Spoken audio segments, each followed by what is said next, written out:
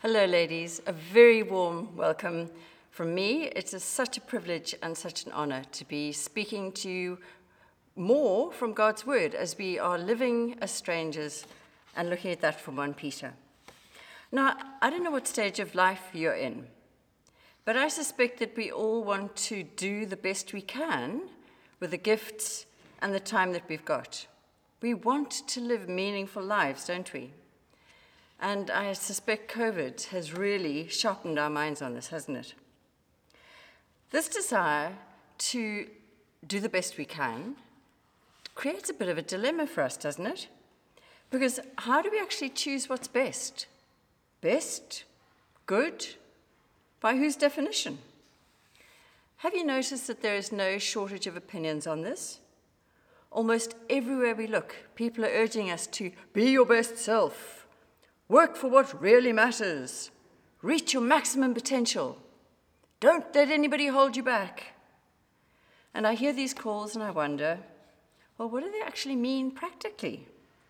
Because we can feel very pressured and we can get into a spin trying to decide who do we listen to? How do we meet all of the different labels and the expectations that are put on us? Both our own expectations and the expectations perhaps of our group, or even our broader society. Now, I find it a huge relief to realize that deciding what is best or good, with all of the labeling and the expectations that goes along with that, is not a new problem. We'll see that Peter and those that he was writing to were facing exactly the same pressure with very, very clear expectations on them. Peter was writing at a time of Nero in the 1st century, and he was living in a society where the huge pressure then was to be a good Roman citizen with all that that meant. Roman citizenship had unique privileges and protections, as well as many obligations. Being a good citizen affected every area of life, and if one didn't comply or meet society's standards, one was branded as an evildoer, one who was not or would not act as a good citizen. So for these 1st century Christians that Peter's writing to, it raised the same question that we face. What does good or best mean, and who decides? Peter's going to help us here, and we'll see that he outlines some definitions and some surprising consequences to those definitions as we read. Won't you look with me at our passage? We're picking up from verse 11 of 1 Peter chapter 2. He says, "Beloved, I urge you as sojourners and exiles to abstain from the passions of the flesh, which wage war against your soul. Keep your conduct among the Gentiles honorable, so that when they speak against you as evildoers, they may see your good deeds and glorify God on the day of visitation." Now, won't you look back at that? And did you notice how Peter begins and ends just that little section? He begins by describing these people who've got this great, remarkable new identity from God as sojourners. Some of your Bibles might have strangers, and exiles. That is, those who don't have the legal status of being a resident citizen, a person who doesn't belong permanently to where they're presently living. They're journeying to another homeland. We could think of them as maybe a pilgrim who is passing through. They don't have citizenship with all of the privileges that go with that of where they're living now. And ladies, we all know people who live this experience, don't we? With the great difficulties that it brings. And Peter says, this is true of us. This is our lived experience as God's chosen people. Because you see, we're citizens of another country. We're citizens of God's country. We've moved, we saw earlier, from darkness to light. We are passing through. So in fact, we are strangers and exiles. And then Peter ends these verses, did you notice? to be reminding his readers about the day that God is going to come back. Look at the end of verse 12. He calls it the day of visitation. This is the day when the Lord Jesus is going to return to wrap up history as we know it. He's going to end all hardship. We will be with him forever. We will see him face to face. And the exile will be over. We'll be home. So Peter is urging us to recognize that there is a time frame to our being strangers and exiles. We're in a fixed bubble, as it were. And all the time that we're here waiting for that bubble to end is the time of waiting that he expects us to use well. Now, I don't know about yourselves, but I used to think that I'm quite a patient person. And I would say to my children, I'm quite a patient person, until I had to wait somewhere, usually when I can't do something useful, like the school run when I'm waiting in my car fetching my children, or when I'm in a queue at Home Affairs. And when I thought about what I'm like when I'm waiting, I realized, actually, no, I can't wear the label of patient. And what is the big temptation when we're faced with waiting? What is the big thing that we find really hard? Well, we often do get very impatient, don't we?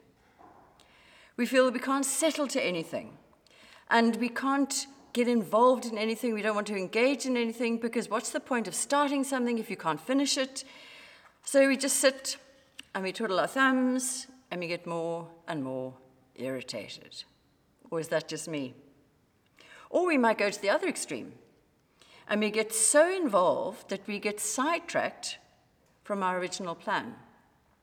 But Peter pulls us back and he says, even though we're on the clock, even though we're waiting, that we're just passing through, a very different dynamic is now working. Our very heavenly citizenship is the reason that we need to wait, but we've got to wait actively. Which brings us back to where we started. And you may be thinking, well, thanks for that, Alison. You see, we still face the issue of how do we decide what is the best way to wait? How does knowing that our exile is limited help us to know how to live during our exile? Peter urges us that knowing that God controls the waiting time, because only he knows when he's going to come back again, this reminds us that he's the one who's going to tell us what he wants us to do as we wait. And from these verses, we'll see, won't you look at them again, that we've got to wait, we've got to be active in two different directions. Both are very important, and both are the outworking of our new status, the extraordinary position God has moved us to, that we looked at in our first session. And look with me, would you, at verse 11, because the first direction of our active waiting is our inward, private work. Look again at verse 11. It says, I urge you, as sojourners and exiles, to abstain from the passions of the flesh, which wage war against your soul. I urge you to wage war against the things that are damaging your soul. We're to be fully engaged, deeply committed to guarding our souls.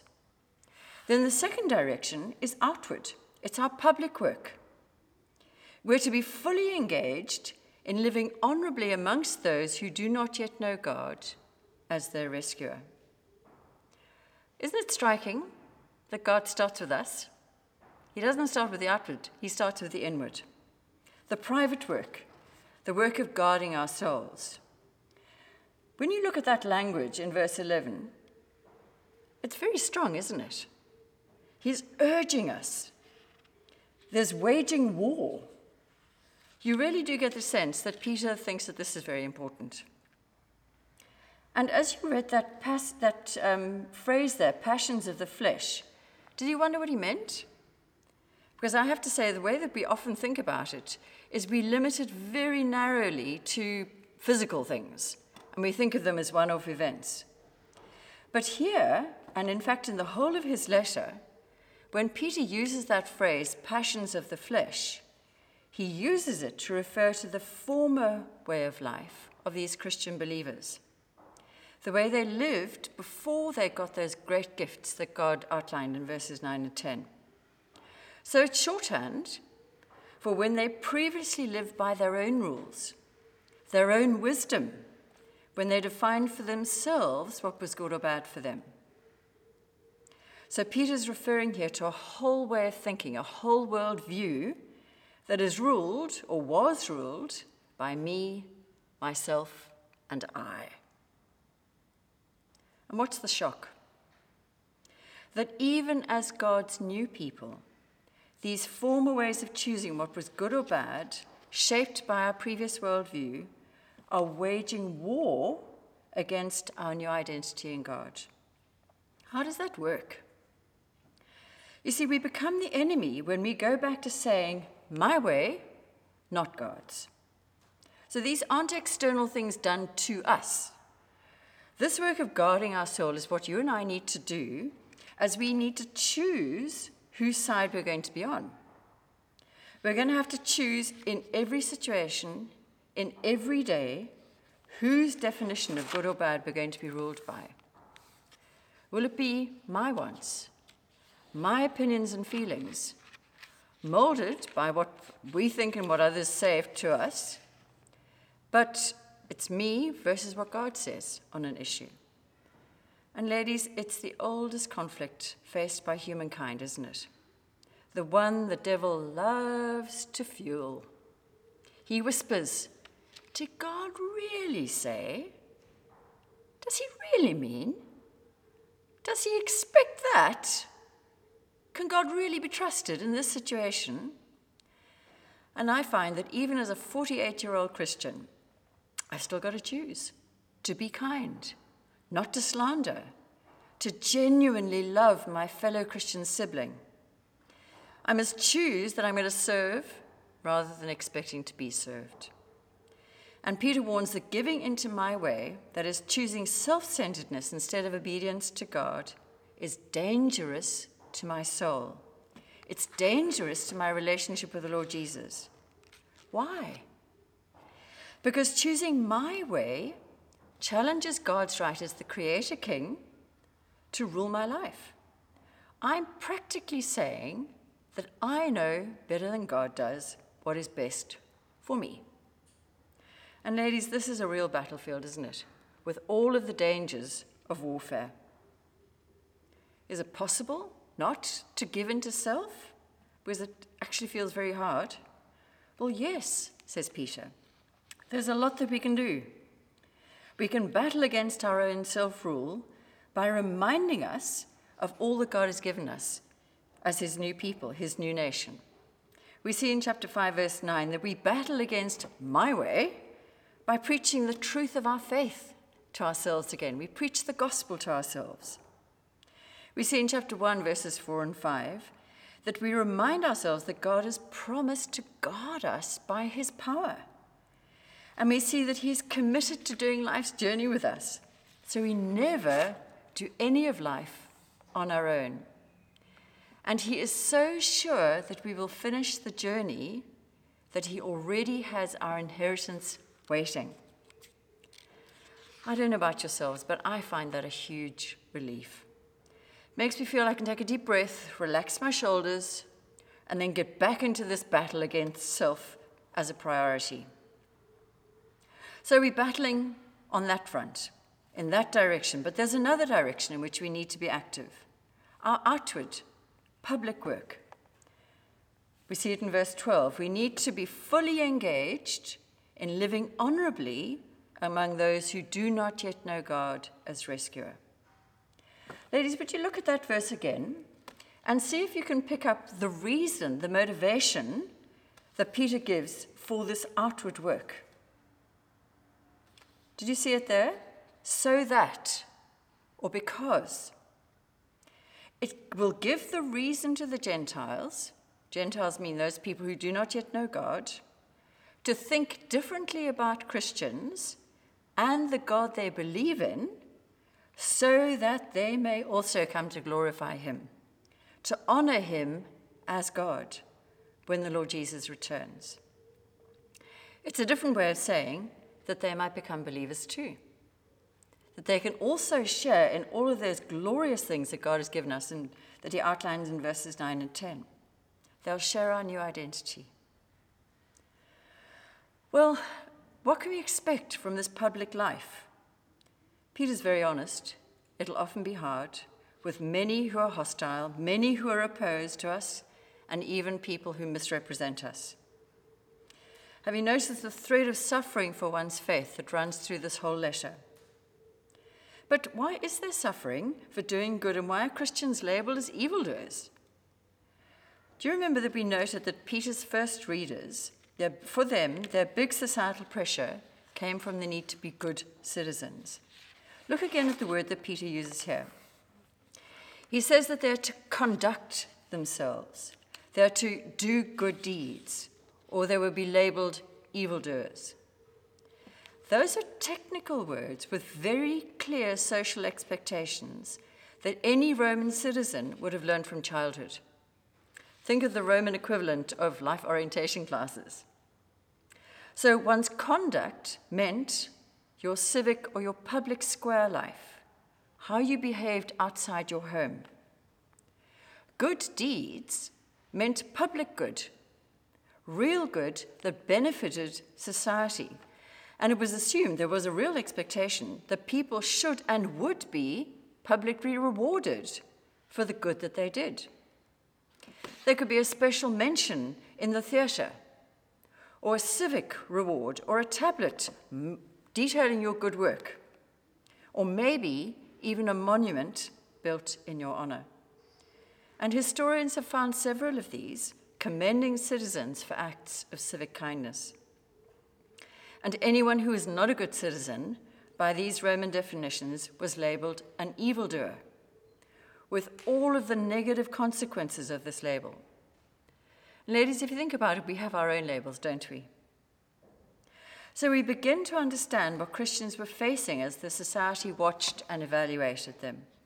And it often looked as though Christians were not being good citizens, because they didn't live by the Roman society worldview. We see that in 1:14. They didn't go to the trade guild after parties. We see that in 4:3, where there were drunken orgies that followed. They revered God as God, and they honored the emperor, but just as a human leader. We see it in 2:17. And this not honoring Caesar as God would have been very publicly noted in all of the events that they went to, where they would have to toast to Caesar being Lord, and the Christians sat out. Peter knew it would be hard, but he urges that instead of instinctively withdrawing from public life as a way of protecting ourselves, maybe withdrawing into a Christian-only circle, only Christian schools, only Christian shops, friends, sports groups, whatever. You can add as many as you like. Peter's saying, instead of withdrawing into those little enclaves, get involved where you live, in whatever area of life that you can, and live among those who are suspicious of your worldview. This is so counterintuitive, isn't it? We want to run away from potential trouble. But Peter's urging, stay where you are and change your attitude. Change your attitude so that as we engage, we look at every conversation, every time we talk to somebody, do something, as a witness opportunity. And Peter explains in the rest of his letter what this might look like. He says, do genuine good that is recognized as publicly beneficial, in 2:13, as those who work constructively in every area of social structures. Do genuine good as workers who may have to work for those who are unjust or unfair, 2:13. Do genuine good as a wife whose husband may not yet be a believer, see it in chapter 3. Or as a husband who is determined to view his wife the way God defines her and not the way society tells him to. And then from chapter 3, verse 8 following, he says, do genuine good as a Christian community who treat each other with love, compassion, and kindness. And each time you do this, you're acting as a signpost, an advertisement about the greatness and the glory of God. And he gets the praise, not us. Is it worth it? Absolutely, says Peter, because this way may be the way that some of those who are now name-calling and slandering Christians, they may come to understand what God is offering, and they may be saved themselves. Will it be easy? No, because there is the constant challenge about who may claim to be defining what is good, me, shaped by my society, or God. And so the ongoing work, the big challenge for God's people, is to keep learning what God says about different facets of his worldview, and then to apply his view to what we're hearing from the world. As we engage with them, we can bring God's ideas. And it means that we never stop learning. There is always more for us to learn about God, and always more, therefore, that we can apply. But notice the big challenge, ladies. Did you see it there in the middle of verse 12? We're to do this work honorably among the Gentiles. We're to engage with them, not wage war on them. We do find this hard, don't we? Think of some of the jokes, the Facebook posts, the Instagram threads that you've seen recently. Think of some of the things that you've heard that mock, badmouth, or they just write off those who don't honor the Lord Jesus or think the way we might. Ladies, I do ask you, how are we going to win a hearing from the Lord for the Lord Jesus if people know that we trash them behind their backs? And Peter urges us, he says, every time we do things God's way, his name is proclaimed and he is glorified. Will every person we engage with stop calling us evildoers? No. Does this mean that we should stop our public square living for God? No. Because it's very helpful to remember, isn't it, that dealing with people's hearts is what God said is his work. Our work is to remember that we are now his people who are to signpost to him. We're to remember where our real home is. And because our status before God is fixed by the work of the Lord Jesus, and the certainty of getting to our new home is so sure, we can entrust ourselves now to our redeeming, loving God as we live the way he knows is best for us. We can embrace the freedom we have now in our new status before him to live fully for him by his definition of what is good until he returns. Ladies, I don't know how you process things that happen in your life. And we've all been through a really tough time, haven't we? And we're all different. But may I encourage you, as I need to do myself, to take some time to think through what Peter's been saying here, and to think about what we might need to tweak, what we might need to reprogram in our response to these two different directions that Peter is asking us to follow: our inward private work and our outward public work. And let's read this whole letter again, asking God to ignite our hearts with the wonder of who he is and what he has done for us. Peter tells us that he wrote so that his readers may know the true grace of God and that they would stand firm in it. We see that in 5:12. This is possible for us as his children. And it remains an open invitation to you if you are not yet part of his family. Please ask a Christian friend to explain this to you. It's God's plan and purpose to bring anybody who wants to come into his kingdom of light. He is a great and a gracious God. Please would you join me as I pray. Our great God and Father, thank you that you had the plan and then made it real in the lives of so many people, a plan to rescue us from the darkness of our self-rule. As we think through what this means in each of our own lives, please would you help us to trust you as we live for you, and may you be glorified. We ask this in the name of our Lord Jesus. Amen. Thank you for listening. It's been great having you with us. Bye.